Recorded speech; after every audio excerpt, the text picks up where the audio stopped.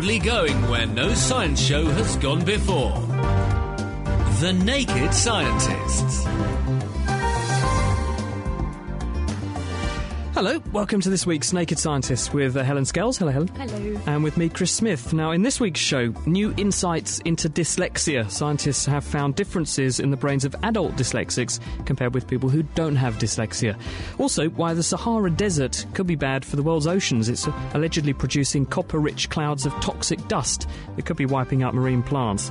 And also, a new paint that will repair itself automatically when it gets scratched. You just trigger the process by going for a drive in the sunshine, which could be tricky in this country, but I'm sure there are plenty of places where that will pay off. We'll be hearing how it works in just a second. Helen. Thanks, Chris. And this week we're taking you on a tour of the Cambridge Science Festival, which is on right now. We'll be hearing how far you'd have to cycle to burn off the energy in a single pizza. And trust me, the answer is really quite shocking. We'll also be hearing how mobile phones work and what the future holds for mobile technology. And our own Dr. Dave has been doing some electrifying demonstrations of his own. OK, this is, in theory, quite a simple experiment. I've had to put some work into making it safe. Basically, I've got a gherkin here between two forks in this little box I've built. Well, now what I'm going to do is actually put mains electricity through this gherkin. Simply shocking. But what's actually going to happen when Dave connects his gherkin up to the national grid? We'll be finding out in this week's Kitchen Science Strictly Not to Be Done at Home experiment in just a moment. Also on the way, Bad Science author Ben Goldacre will be here to tell us about lies, damn lies and statistics and how we're being deceived by dodgy maths. That's all coming up. If you'd like to get in touch with the programme, the email address is chris@thenakedscientist.com.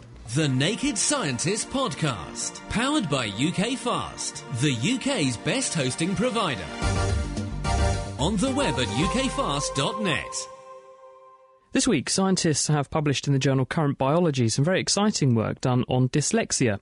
This is a common condition and it affects between 4 and 10% of adults in the Western world. And it's where people who have dyslexia have a problem reading, and they say that they struggle to read lines of text. I have no problem with language. It's actually when they come to read language that they get into difficulties. And for a long time, people have not really understood why this problem occurs, whether in some people it really exists or whether some people are using it as an excuse even. Some people have claimed that it's just an excuse for poor performance in some instances. But it certainly is a real entity, and the people who have it will certainly say they have certain difficulty. But what's actually going on inside the brain to make this occur? Well, this has been the subject of study of Vera Blau and her colleagues. She's a researcher at Maastricht University, and to find out, she recruited 26 people. Half of them, 13, were dyslexic and half of them were normal.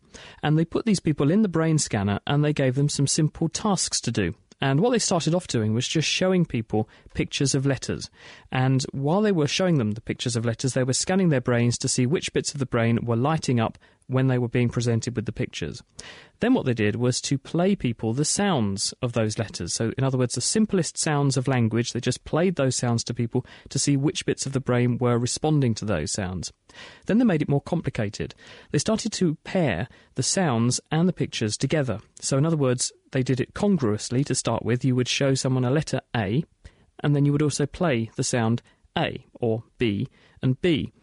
And then they switched the task round and did it incongruously. So you would show someone a picture of the letter A, but then you would play them the sound B, for example. So the sounds and the letters didn't match. And a really striking difference emerged. People who have normal reading ability, they don't have dyslexia, when they were doing this task, whenever the sound and the letter matched up, they saw a very large amount of activity in a part of the brain called the superior temporal gyrus. This was not seen in the people who had dyslexia. And it was really astonishing. That's what Vera Blau said of the results. But why they say this is important is not only does it give us insights into where in the brain this is occurring, it also begins to give us insights into why dyslexia occurs. What they think is going on is that there's an integration in this part of the brain of the visual presentation of a piece of language and the sound. And what the brain does is to marry the two together, and when we read something, the brain decodes the appearance of the letters, and then you effectively speak it internally to yourself, hear yourself saying the words, and that's how you decode written language. And there's some kind of problem with this integration function in people who have dyslexia. And why this is an important discovery is that now we have some kind of objective readout of where in the brain it's happening. it might be possible to test various therapies designed to improve people who have dyslexia's ability to read and decode language, because you can test those therapies against these kinds of brain scans and see if they begin to make a difference. Sounds like good news indeed for those people who are suffering from dyslexia. Well, I've got some rather bad news from the world of the oceans again, and that is that toxic chemicals in airborne dust that settle out onto the surface of the oceans could be disrupting marine ecosystems by poisoning the phytoplankton at the base of the food chains, which play a really vital role in regulating the global climate, and of course are also really important for those marine ecosystems all the way around the globe. And in particular, it's dust blowing off the Sahara Desert that's laced with copper, which seems to be killing off, or has the ability to kill off, some of the single-celled plants and algae, the phytoplankton, the tiny creatures that harness the sun's energy and absorb carbon dioxide from the atmosphere.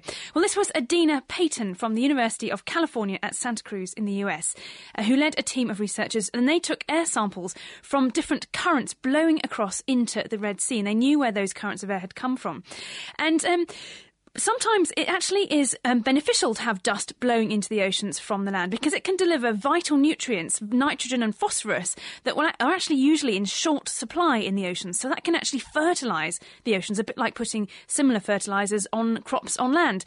But what they found was that some of the dust samples that they were mixing up in the laboratory with samples of seawater with phytoplankton in them, rather than stimulating growth, they were actually causing a sharp decline in various species of phytoplankton. Suggesting there's something toxic in there. Exactly. So they had to think about what that might be, and they analysed these dust samples coming from different parts of the world, and found that in particular in the Saharan Desert samples of dust, it was copper that was very abundant, and we already suspected that might be the culprit because other studies have shown just how toxic copper can be to marine phytoplankton. But they tested it again, and they put copper at different concentrations into seawater and found there was a sort of dose-dependent response. The more copper you put in, the more of a problem you get with particular species of phytoplankton.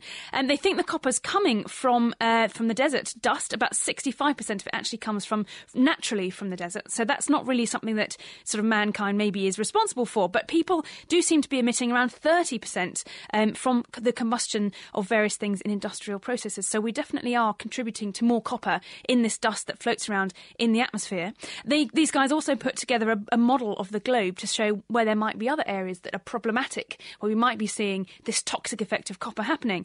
And they've pinpointed places like the Southeast Asia and the Bay of Bengal, and these really could be areas where copper toxicity in the marine ecosystems could be a problem. One of the really worrying things is that it's not affecting all the phytoplankton. I guess it would be worrying if they were wiping all of them out, but it may well be that only certain species are particularly susceptible to copper. So what we might see is a shift in the type of phytoplankton living in the oceans, and that could trigger important knock-on effects through the rest of the ecosystem. So it's something that we might need to think about, what we're putting into the atmosphere and how that's affecting things living in the oceans. It's amazing the effect the Sahara Desert can have on the world's weather and ocean temperatures. There was a paper published about a year ago where scientists showed an association between the amount of Saharan dust in the atmosphere and whether or not you had a bad hurricane that year, because the dust was blocking out sunlight, which warms the ocean, and when you get warm Atlantic waters, you're more likely to have hurricanes. So it's really interesting how this one body of material, obviously it's a huge body of material, but it can have big knock-on effects worldwide. It is amazing. I've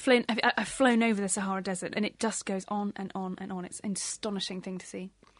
Thank you, Helen. Well, let's look also at the water, but also the question of whether you can make a sieve float, because Edward Lear famously sent the Jumblies to sea in a sieve and everyone said they would drown. But if they were in a sieve that had been treated by two Chinese researchers, Chin Min Pan and Min Wang, who are researchers at the Harbin Institute of Technology in China, maybe they wouldn't have drowned after all, because what these pair of researchers have managed to do is to turn sieves into waterproof boats. It's an astonishing piece of physics, but what they do is to take a meshwork, which is a bit like chicken wire but on a miniature scale, and you dip this in some cleansant, so you clean the surface so the metal is nice and polished and shiny.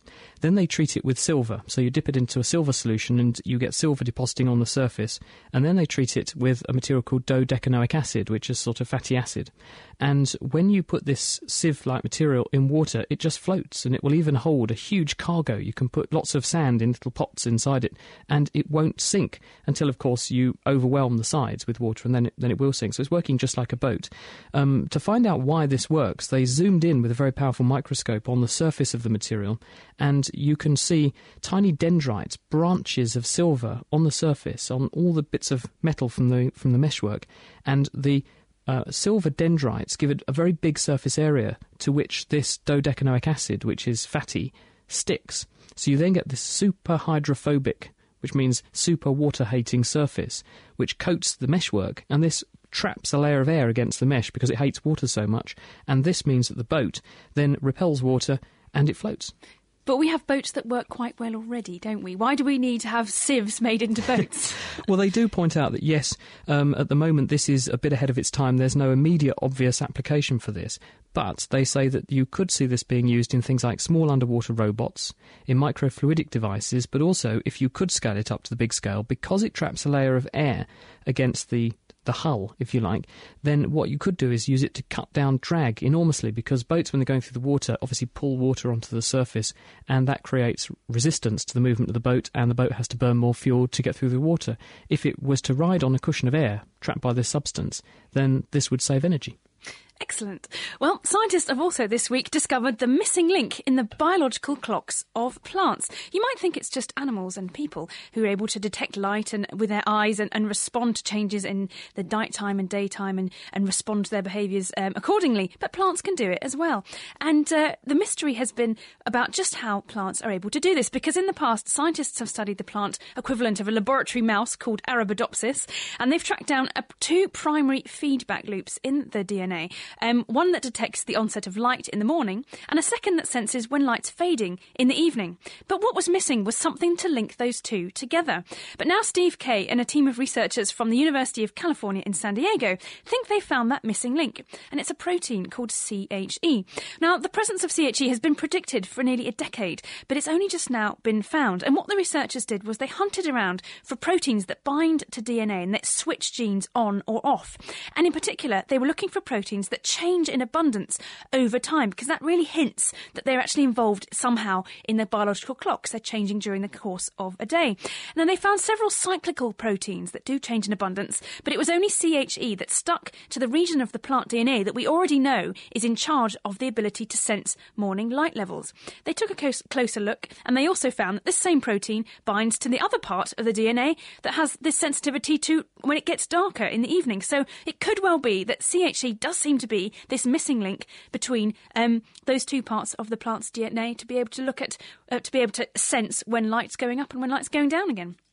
Many people don't realise that plants have this body clock, and I actually spoke to one of the researchers that you mentioned there, Helen, about 2 or 3 months ago, and he told me that with a rising world population and climate change, we could be seeing plants having to accommodate living in different parts of the planet that they're not accustomed to, because different parts of the planet get different length days, therefore plants grow better at certain latitudes than others, and that understanding these clock genes will enable us to get much more growth out of plants and therefore make them much more efficient. Exactly. Yeah, it's very important for plants to do things like time their flowering to be at the right time, so that it's not too cold and so there's lots of insects around and things like that. So it's really, there are lots of aspects of plant growth that are really tuned in to the time of the year as well as the time of the day. Thank you, Helen. Well, also in the news this week, a new kind of material has surfaced. Ba-boom. This is the work of Professor Marek Urban, who's a researcher at the University of Southern Mississippi. And this material has the capacity to repair itself whenever it gets scratched. Sounds ideal for my car when I take a trip to the supermarket. Hello, Marek. Thank you for joining us on The Naked Scientist. Well, thank you for having me. Tell us how this material works. Well, essentially, as you create a scratch on a plastic, and exposed to the sunlight, certain reactive molecules open up, and consequently they react with another species that are present in the system and form what we call crosslinks, and those crosslinks essentially seal the scratch that was mechanically created. So it's like a little silent species sitting inside of a system that is capable of self-repairing upon exposure to ultraviolet light. So tell us what the actual chemicals are that you've used in the mixture, and how different are they from what we're currently using in paints and other surfaces? Well, most of the automotive, for example, paints, and not only automotive but also floor coatings, utilize polyurethanes, which are fairly durable and fairly high-performance materials. However, they are not exempt from mechanical damage. And what we created is essentially we took polyurethane network and also incorporated small amounts of chitosan. And chitosan is a derivative of chitin, which is the second largest carbohydrate present on Earth after cellulose, which was modified with the so-called oxetane. And that oxetane ring is one of those reactive sites that opens up as you make a mechanical scratch. So chitosan is actually a derivative of chitin, as you say. That's the exoskeleton, the outer shell of things like crabs and lobsters, isn't it? Exactly. I mean, and you have plenty of those things in the landfills along the coast of every country that deals with fishery and that sort of thing. As a matter of fact, some portion of this research was funded by the Mississippi Division of Marine Resources. So that chitin or chitosan, I should say, was modified with oxetane, and that oxetane is a relatively easy to open ring. As mechanical scratch is created, that oxetane opens up, creating a reactive species, and that, upon exposure to UV light, creates another reactive species from chitosan, and those things react again to form a crossing network, therefore eliminating scratches. So, to put it simply, you have the chitosan, which is this molecule, and you've coupled onto the side of it a ring structure, which, when the plastic or the paint surface gets scratched or damaged, that ring busts open. This makes it chemically reactive, and it can then grab either side of the damaged area and link it back together. Right, exactly. So and the quantities of this material are relatively small. Therefore, although again this is the proof of concept at this stage, but we don't seem to see reasons why that shouldn't work in many other systems. And just to finish off, Marek, when can we see this actually being used? Is there any reason why we can't expect to see this cropping up on car paints and car surfaces very, very soon? Well, I think we should, and of course there are different types of polyurethanes being utilized in a variety of systems. Some of them are water-based, some of them are solvent-based. So it's slightly system-dependent, but those things can be worked out, and I really hope that consumer-driven markets like automotive markets and other, for that matter, will pick up on that and they'll take this seriously.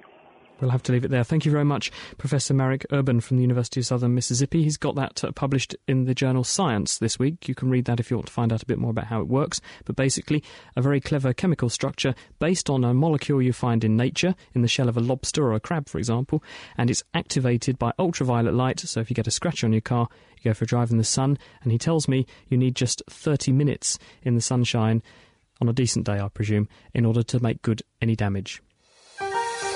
Keeping you abreast of the world's best science. The Naked Scientists. You're listening to The Naked Scientists with Helen Scales and Chris Smith.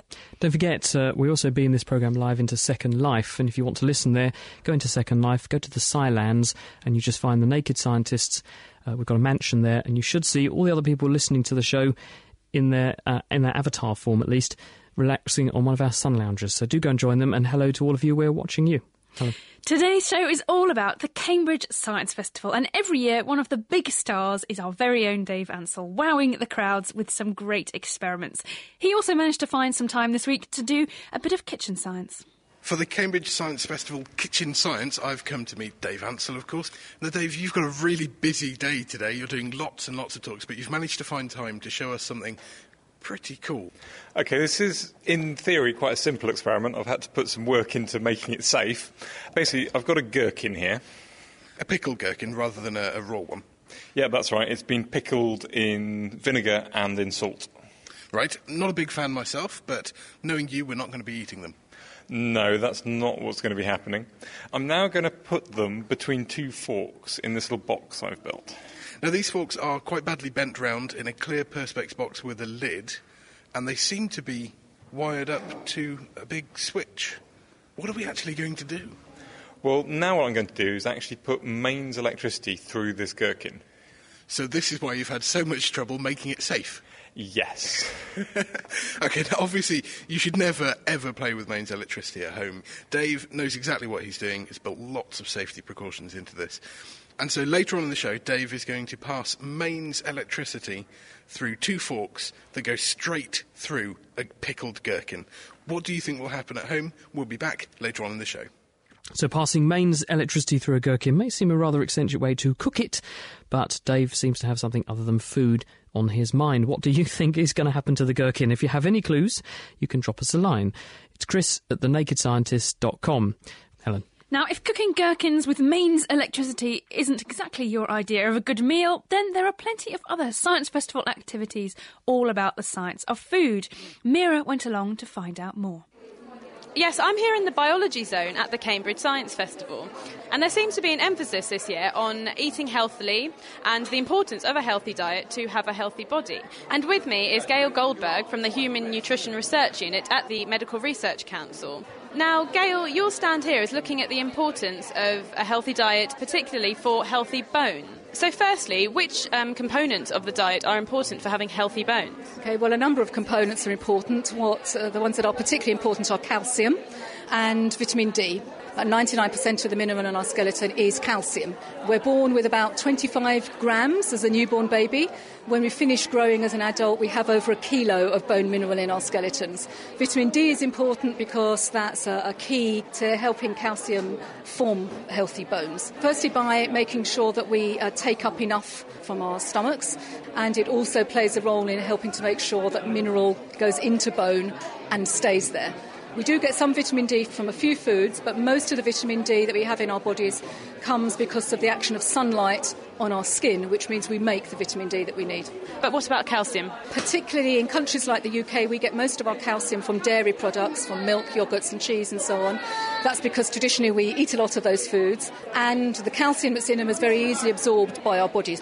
And so what are the health effects if we don't have enough calcium and vitamin D? Well, a number of consequences. In children and young people, they might not grow as much as they should. Calcium is important in adulthood to make sure we've still got healthy functioning bones. In pregnant and breastfeeding women, because the developing baby gets its calcium from the mother. And in old age, calcium stays important, and one of the particular health consequences in old age is osteoporosis. Now, another one of your stands over there seems to have an exercise bike that children are riding, so I think I'm just going to head over in that direction. And exercise is important for bones as well.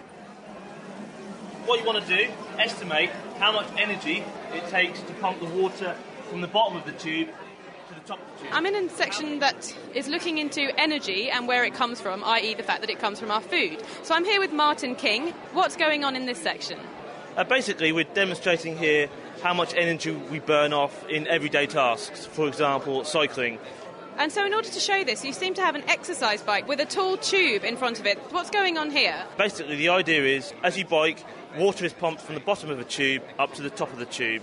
We're getting the participants to estimate how much energy in the form of Maltesers it takes to pump the water to the top of the tube. Estimates have varied from 10 to 500. And what is the answer? The answer, in fact, is actually 1. Only 1 Malteser? That's right, only 1 Malteser, and this is shocking to most people. Now, I've just seen a child on this bike, actually, cycling for quite a while. The average time it takes is about 2 to 5 minutes, depending on the child. Another interesting fact is that you have to pump the water up the tube 50 times to burn off the energy found in a typical pizza. So you say the children have been cycling for about 2 to 5 minutes. So say the average was about 3 minutes, and they have to do that 50 times. That's 150 minutes. That's over 2 hours of exercise on this bike just to burn off a pizza. Yes, this is neglecting the fact that we all have what we call a basal metabolic rate, basically the energy that you use without doing any work. So this doesn't take into account that. So I've learned the importance of eating healthily for the strength of our bones, as well as just how much exercise we need to do to burn off something as small as 1 Malteser. So now I'm off to learn how to actually make healthy meals at the Sizzling Science lecture. So I'm now here with Dr. Susan Jebb from the Medical Research Council, who's been leading today's Sizzling Science talk and explaining some of the science behind cooking. Hello, Susan. Hello there. So what have you mainly been talking about in today's lecture? We've been trying to show people that science is all around us in everything we do, and that cooking, there's a huge amount of science in there as well. And of course, we've also been trying to give people some important messages about how the food we eat really can impact on our health. And so how have you been getting the science of cooking across today? Well, we've had a couple of little tricks of the trade. We've been using a water bath to cook the meat in, because in that way we can hold the meat at a very particular temperature. Because if you cook meat at a higher temperature, actually you begin to break down some of the muscle fibres and you really lose the texture.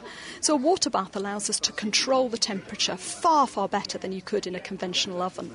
Now, during today's talk, you were mentioning about the glycemic index. So what is this, and why is it important for people to understand a bit about this when it comes to their diet? The glycemic index is a measure of how rapidly the energy in food is absorbed into the bloodstream. Some of the research suggests that people who tend to choose foods with a lower glycemic index, meaning the energy is released very slowly, have a reduced risk of developing things like diabetes and heart disease. Now, you also mentioned that if people don't necessarily have access to fresh vegetables all of the time, it's good to keep some frozen vegetables in the home just as a backup. So are these still just as good for you as fresh vegetables? Frozen veg are a fantastic alternative to fresh. These days they're picked and frozen so very, very quickly. It really preserves all the nutritional value. Some veg don't freeze as well as others, and so the texture is sometimes not quite as good.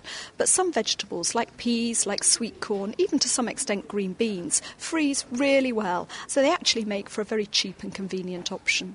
And what would you say the emphasis of today's sizzling science is? I really want people to see food as something which is incredibly interesting, important, and a really valuable bit of their lives. And I think if they value food, they start to think a little bit more about what they're consuming, and that can only be good for health. I can't quite believe, can you believe, over 2 hours of cycling for a pizza? I think I might think again next time I'm going to call out for a takeaway pizza. It's all right on a motorbike though, isn't it? Oh, true. That's true. I don't think it works that way, does it, Chris? Anyway, that was Dr. Susan Jebb from the Medical Research Council talking to Almira St-Thillingham. And before that, we heard from Martin King, a PhD student with the MRC, and Gail Goldberg from MRC's Human Nutrition Research Unit. Thank you, Helen. This is The Naked Scientist with Chris Smith and Helen Scales, and we're celebrating the Cambridge Science Festival, coordinated by Cambridge University this week. In a second, we'll be hearing from Dr. Ben Goldacre from the Guardian's Bad Science column about how there are uses and abuses of numbers, and how people who don't comprehend risk get fooled into maybe parting with money for things that they don't want to buy, or taking pills to have health benefits that might be vanishingly small. That's coming up. First, here's an email from Evan Haynes, who kindly wrote to us and said, recently me and the rest of my Year 10, received our first GCSE results, incidentally for science, and now for the last few months I've been avidly listening to your shows and your podcasts, and as it happens I received the best results in my class, 3 A stars. Only got 3 questions wrong throughout all these tests, and because I'm in the additional science group, consequently I was the best in my year. So thank you very much for keeping my interest in science, Naked Scientists, and thanks for contributing to my success so far. So thank you very much for that, Evan. If you'd like to get in touch with us here at The Naked Scientist, the email address is chris@thenakedscientist.com. Lifting the lab coat on the world's best science. The Naked Scientists. And now, on The Naked Scientists, with me, Chris Smith, and with Helen Scales, we're going to talk to Dr. Ben Goldacre from The Guardian's Bad Science column to find out about the uses and abuses of numbers. Ben, thank you for joining us. Great to have you with us on the show. Hey, hi. Now, tell us a bit about what you're going to be talking about, because you're actually joining us here at the festival to give a talk a bit about some of these things. So what are you going to cover in your talk?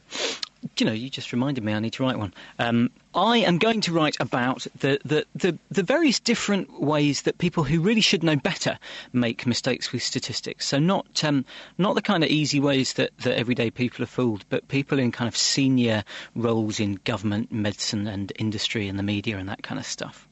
Well, we've heard the phrase lies, damn lies and statistics. This is not a new phenomenon, so there must be some fantastic examples that you can showcase your talk with. Yeah, and the interesting thing is actually that the same problems keep coming up time and time again. So, for example, screening is a very interesting issue. People are often, I think partly because it's attractive to think, well, surely doing something is better than nothing, to imagine that screening could be a useful way of firstly, detecting breast cancer in people where breast cancer is very rare, so outside of the current screening window of women over 55, but also perhaps screening, as MI5 suggested recently, everybody's computerised communication records to try and spot terrorists, or screening everybody for AIDS. And the interesting thing is, when you're trying to screen for something that's very rare, like being a terrorist or having AIDS, actually your false positives start to outweigh your true positives, even if your test is very, very good. Let's just define that. So false positives, of course, being people that you accuse of being a terrorist and in fact they're completely innocent. That's right. So it works best with a concrete example. If we take AIDS, let's say we've got a really, really brilliant blood test for HIV, and it will only give you a false positive in somebody who actually doesn't have HIV, one test out of every 10,000 that you do. Now, that's a very good test if you're doing your HIV tests on a population where people are fairly likely to be HIV positive.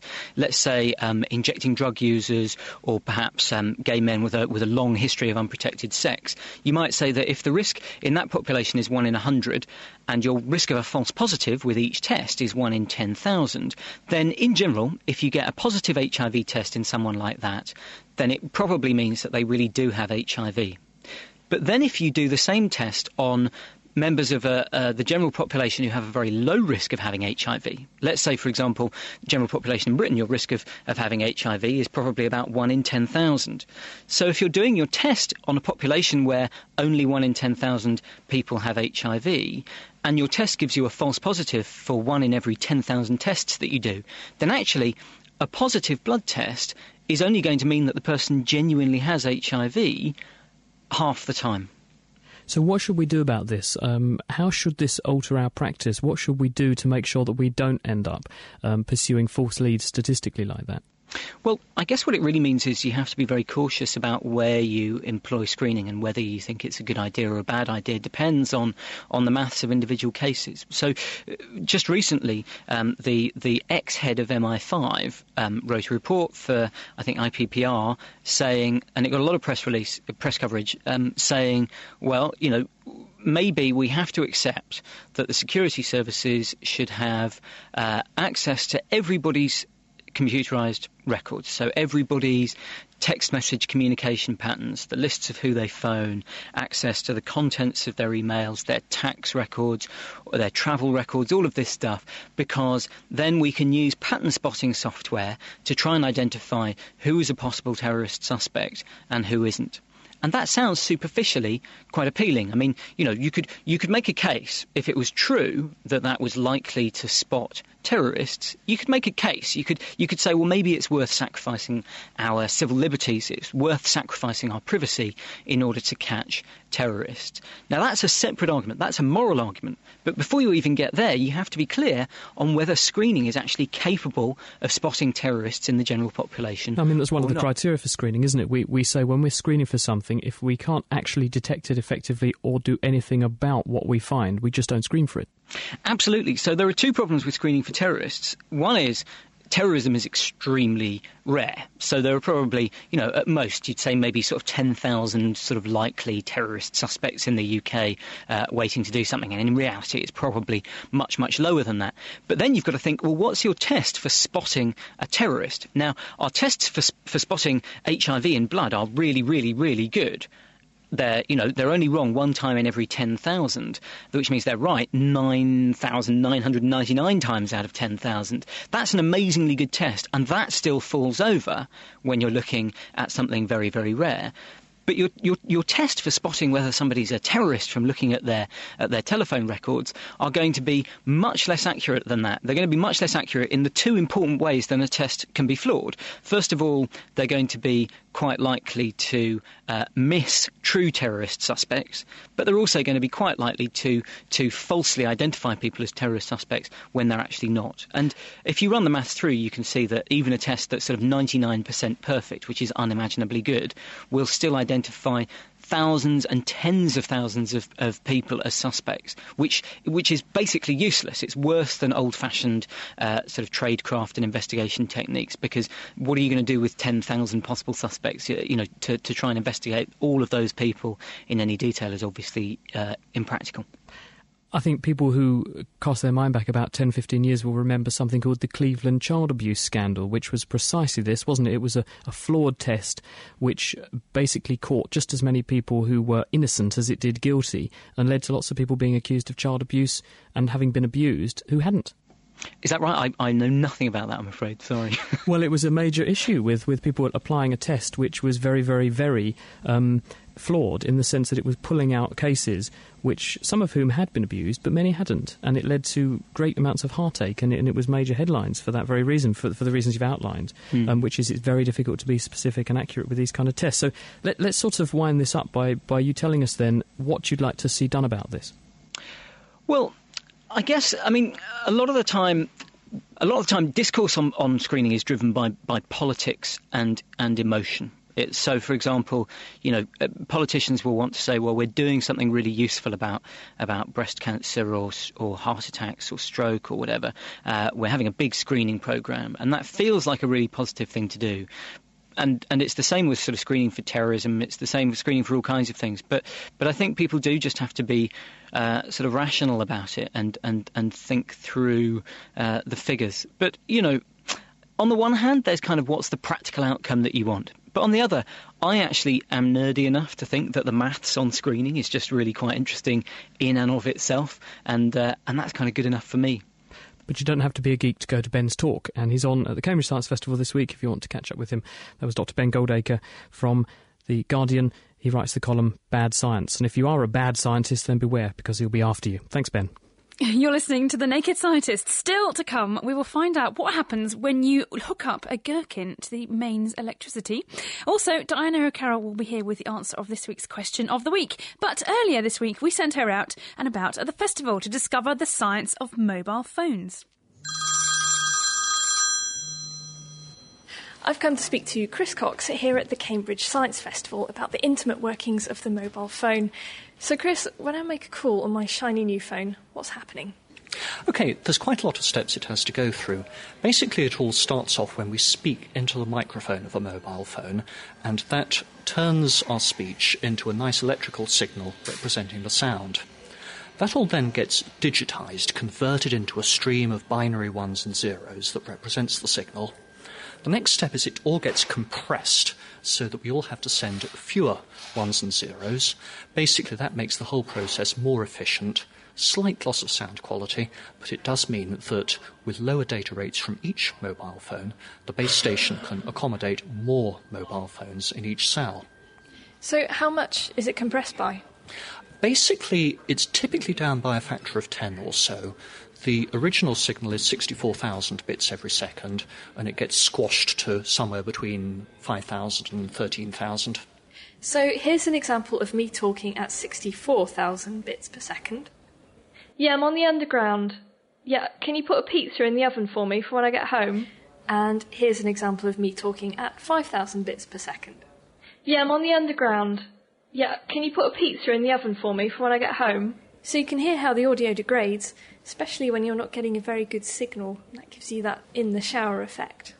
How is it possible to locate the last known position of a mobile phone? Because we hear about that a lot on the telly, maybe in Crime Watch, something like that. But how is it actually done?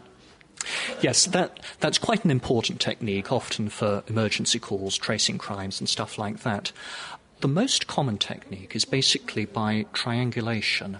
If you've got a mobile phone sitting in the middle of, say, a triangle of 3 base stations, then the mobile phone can measure the time at which the different signals from the different base stations all arrive, and by comparing those times, it can work out exactly where it is and report the result back.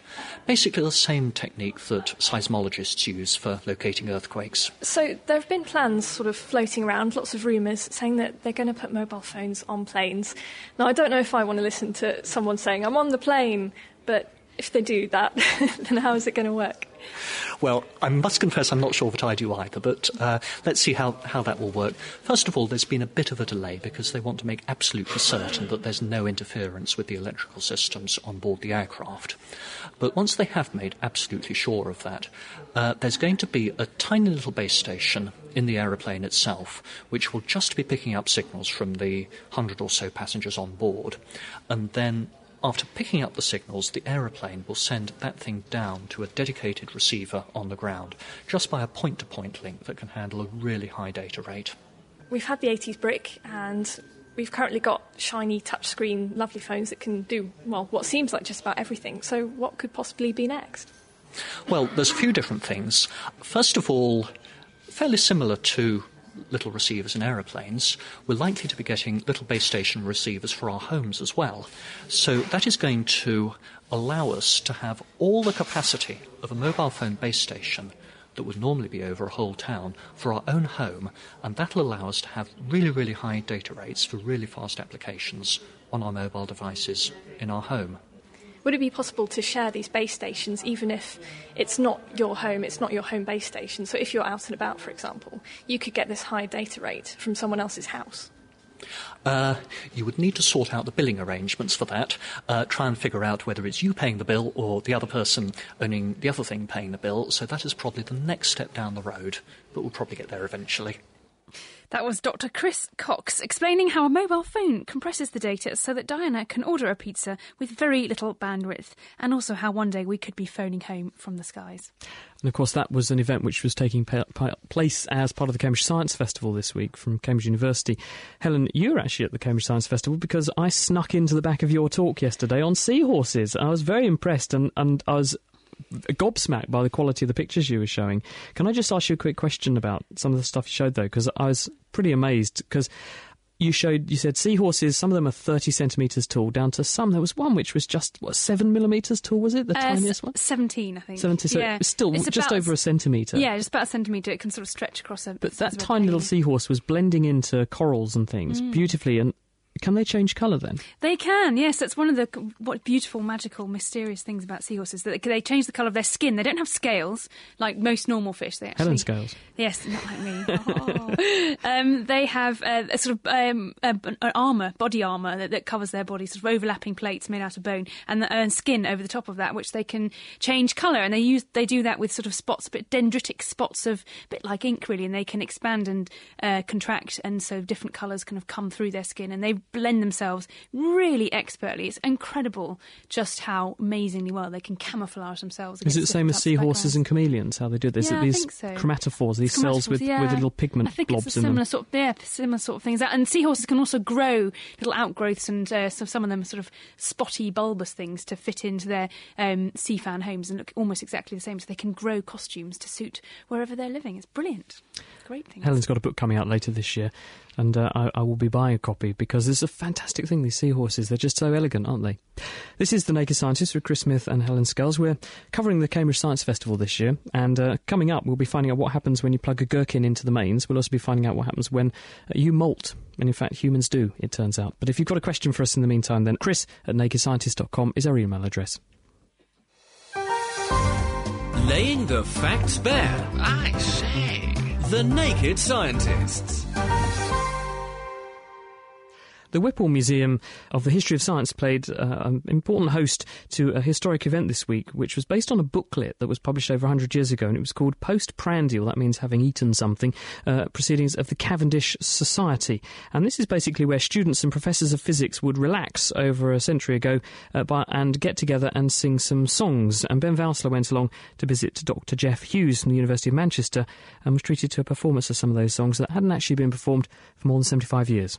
In the dusty laboratory, mid the cobwebs and wax entwine, there the atoms in their glory ionize and recombine.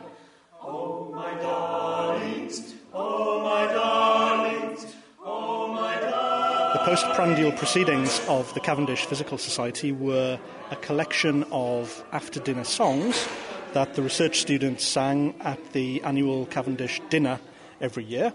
Some of the students were very, very good singers, and so they sang favourite songs of theirs. Some of them were very good aspiring lyricists, and they rewrote the words to some of the songs to reflect the events and personalities of the Cavendish laboratory. So they just told stories in their songs about what was going on in the lab. This was a student thing. Was this just a lot of fun by the students and the young researchers, or did some of the more eminent people get involved as well? Oh, at the annual dinner, the professor would be there, the head of the laboratory, and there would be guests who would have been usually former students of the laboratory who had gone on to jobs and scientific eminence elsewhere. But they'd be invited back, and that would create a very nice sense of tradition and continuity with the past for the current students.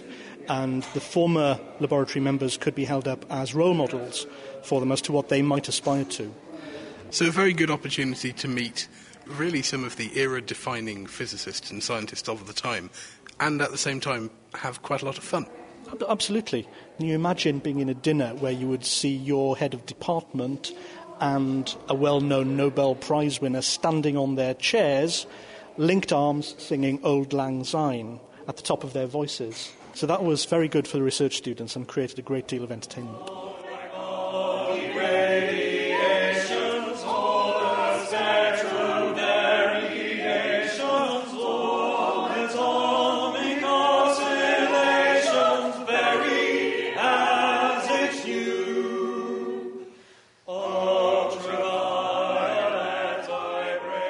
This sounds like a very casual thing. It happened at a yearly dinner, but how do we know about it? This sort of thing usually would be a bit of an inside joke that would pass by unnoticed. This was a very serious informal tradition. The students were so pleased with their own songs that they kept them, and in 1904 they published them in a pamphlet, and that was republished in 6 editions up to 1926. So that's how we know about these songs, and we know something from diaries and letters and so on about how they were actually performed. So could you give me an example of the sorts of lyrics that they were coming up with? Yeah. A.A. Robb, the mathematical physicist, wrote this one about 1905, 1906, and it's to a sort of cod Irish jig called Father O'Flynn. And I like this one because I play the fiddle, and I play Irish jigs quite a lot. So imagine an Irish jig rhythm, and it's, of duns we can offer a charming variety, all the big pots of the Royal Society. Still there is no one of more notoriety than our Professor, the pride of us all. Here's a health to Professor J.J. May he hunt irons for many a day, and take observations and work out equations and find the relations which forces obey. When the professor has solved a new riddle or found a fresh fact, he's as fit as a fiddle. He goes to the tea room and sits in the middle and jokes about everything under the sun. Then if you try to look grave at his jest, you'll burst off the buttons which fasten your vest. For when he starts chaffing, though tea you be quaffing, you cannot help laughing, along with the rest. Then isotopes of every kind grew more in number day. Last and thrust all he could find before the rest and reading my lover sympathetic good days mankind not casually and gaily. And this evening we've seen some of them performed by the HBS choir. Do you think this might be the first time they've been performed in maybe 100 years? As far as I know, this is the first time that the 3 songs that we've heard tonight have been performed since probably the 1930s. So really quite a historic event that we've been involved in. Absolutely. Historians of science these days are really interested in recreating historical experiments. What we've heard tonight is the recreation of historical songs, and I'm absolutely thrilled. This there is no possible doubt, no probable possible shadow of doubt, no probable possible shadow of doubt, no possible doubt forever. It was Dr. Jeff Hughes, who's the president of the British Society for the History of Science, and the HBS Chorus performing songs of the Cavendish Society, and that's the first time they've been performed since the 1930s. Helen. Right, well, now it's time to go back to Diana O'Carroll, and she's been tearing out her hair this week over this week's Question of the Week. This week, the spring season in fashion is all about fur. Hello, my name is John. I live in Hong Kong, and my question is about molting. Do humans molt like other hairy animals, such as cats and dogs? In other words, does our hair get thicker in winter while we molt in the summer? And if we don't molt, did we once have this function, and have we since lost it through evolution? So is this why I'm made to clear out the shower every week? My name is Professor Des Tobin. I'm currently Associate Dean for Research in the School of Life Sciences at the University of Bradford. For most animals, like rodents, for example, you have a clear-cut wave of hair growth where all the follicles are synchronized. I mean, molting requires synchronicity in the follicles because the hair grows in a cycle of growth that we call anagen and kind of resorptive phase called catagen. In the human, there is quite a bit of synchronicity in the very early stages, before birth and in the neonatal phase, but it breaks up very quickly. so that you get what we call a mosaic form of hair growth, where each follicle kind of is an autonomous mini-organ. And whilst to some extent that can be re-synchronized, for example, when women are pregnant because they change their hormonal stimulus. Some studies have been done way back on the hair on the thigh. I don't know why they chose thigh hair to check the seasonality of hair, but it was showing that in certain times of the year, perhaps a little bit related to weather, although for humans you have to be very careful because of the fact that we're wearing clothes for a very long time and we don't need it for the same thermoregulation that mammals would have. But there is some very minor kind of peaks. If we were to do hair counts, we tend to see more shedding as you go into the summer period than going into the winter period. Some people kind of sign it as a vestigial effect. Head hair grows continuously, but thigh hair does do a bit of molting. So be sure to get those legs out if you want to show off your shiny new coat this summer. And on our forum, we had a lovely discussion about the seasonal sloughing of skin. So thanks to Emilia Romero and Dent's student for that. Next time, I'll be consuming orange foods, all in the name of Question of the Week research. Just as flamingos get their pink color from the pigmentation in the krill they eat, adult penguins get their yellow spot on the face from the same source. My question is, would there be any pigmentation changes in a human's hair or skin color if he or she ate plenty of raw krill? Should the army be eating extra greens for camouflage? Let us know what you think the answer is by posting in our forum. That's the home of Naked Chat. It's at thenakedscientist.com/forum. You can also email us, and the address is chris@thenakedscientists.com. Thanks, Diana. That was Diana O'Carroll with our Question of the Week, and she'll be back with more next week. But if you'd like to catch up with previous Questions of the Week, they're all available as a podcast, and you can find that on iTunes or at thenakedscientist.com/Question of the Week. Well, earlier we left Ben and Dave preparing to pass 240 volts, that's mains electricity, through a pickled gherkin that they'd stuck on the end of 2 dinner forks. Here's what happened. Welcome back to this week's Science Festival Kitchen Science. Again, there's lots going on today, and Dave has put a pickled gherkin on 2 bent forks in a special safety-conscious plastic box, and he's actually about to pass mains current through it. Now, Dave, I'm expecting an explosion, perhaps, or certainly nasty shorting out. I'm hoping that the lights won't go down. What do we expect is going to happen? Before we actually switch this on, what do you expect? Well, gherkin will conduct electricity. It's got lots of salt in it, and salty water is quite a good conductor, but not a very good conductor, so there's going to be quite a lot of resistance there, so it should get very hot. OK, so just like passing it through the wire in a light bulb, it'll resist and it'll get hot. Yeah, and then something else even more cool should happen later.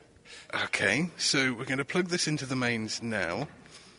We'll close the lid to make sure that it's safe. And Dave, you have a special box here to make sure that we actually arm it so it can't go off by accident. Yep, so I'll turn it on and then I just push this button and it should put live mains through this gherkin. OK, let's see what happens.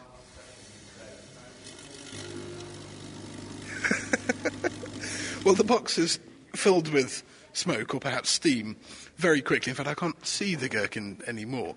But actually, the noise you could hear there was the gherkin not just sparking, but glowing. It glowed orange. Yeah, the first thing that happened was the gherkin got very hot, and it got so hot that the water in the gherkin started to boil, and it filled the box with a cloud of steam. Then this dried out the gherkin around the prongs of the fork until eventually you get a gap with no water in it so it doesn't collect electricity. Was this why we saw sparks then near the prongs, because the electricity has to jump through this gap? That's right, it's now insulating. The electricity still wants to pass over that gap, so it starts to jump, forming little sparks. But the sparks weren't blue, they were actually yellow, weren't they? Yes, they did look yellow, and even more than that, the whole thing seemed to glow. This wasn't just light coming from individual little sparks. The whole thing took on a colour, almost like a light bulb. It was actually light coming from individual sparks, but because the gherkin was pickled with salt, sodium chloride, there's lots of sodium in there. And when you give sodium lots and lots of energy, like if you put it in a flame test you may have done at school, it glows really bright orange very, very efficiently. And it's sodium that we use in streetlights as well, which is why you get the orange glow from a streetlight. Yeah, that's right. The reason why they use sodium in streetlights is it emits light incredibly efficiently. So the little sparks inside on these forks emit light very, very efficiently, so well that the whole gherkin starts to glow, and it glows orange. So why orange? Well, inside a sodium atom, the electrons can only be at certain energies, and so they can jump up different steps. They can move up and down those steps by either absorbing light or emitting light. And different size steps give out different colours of light. And the only step which emits visible light which we can see produces orange light.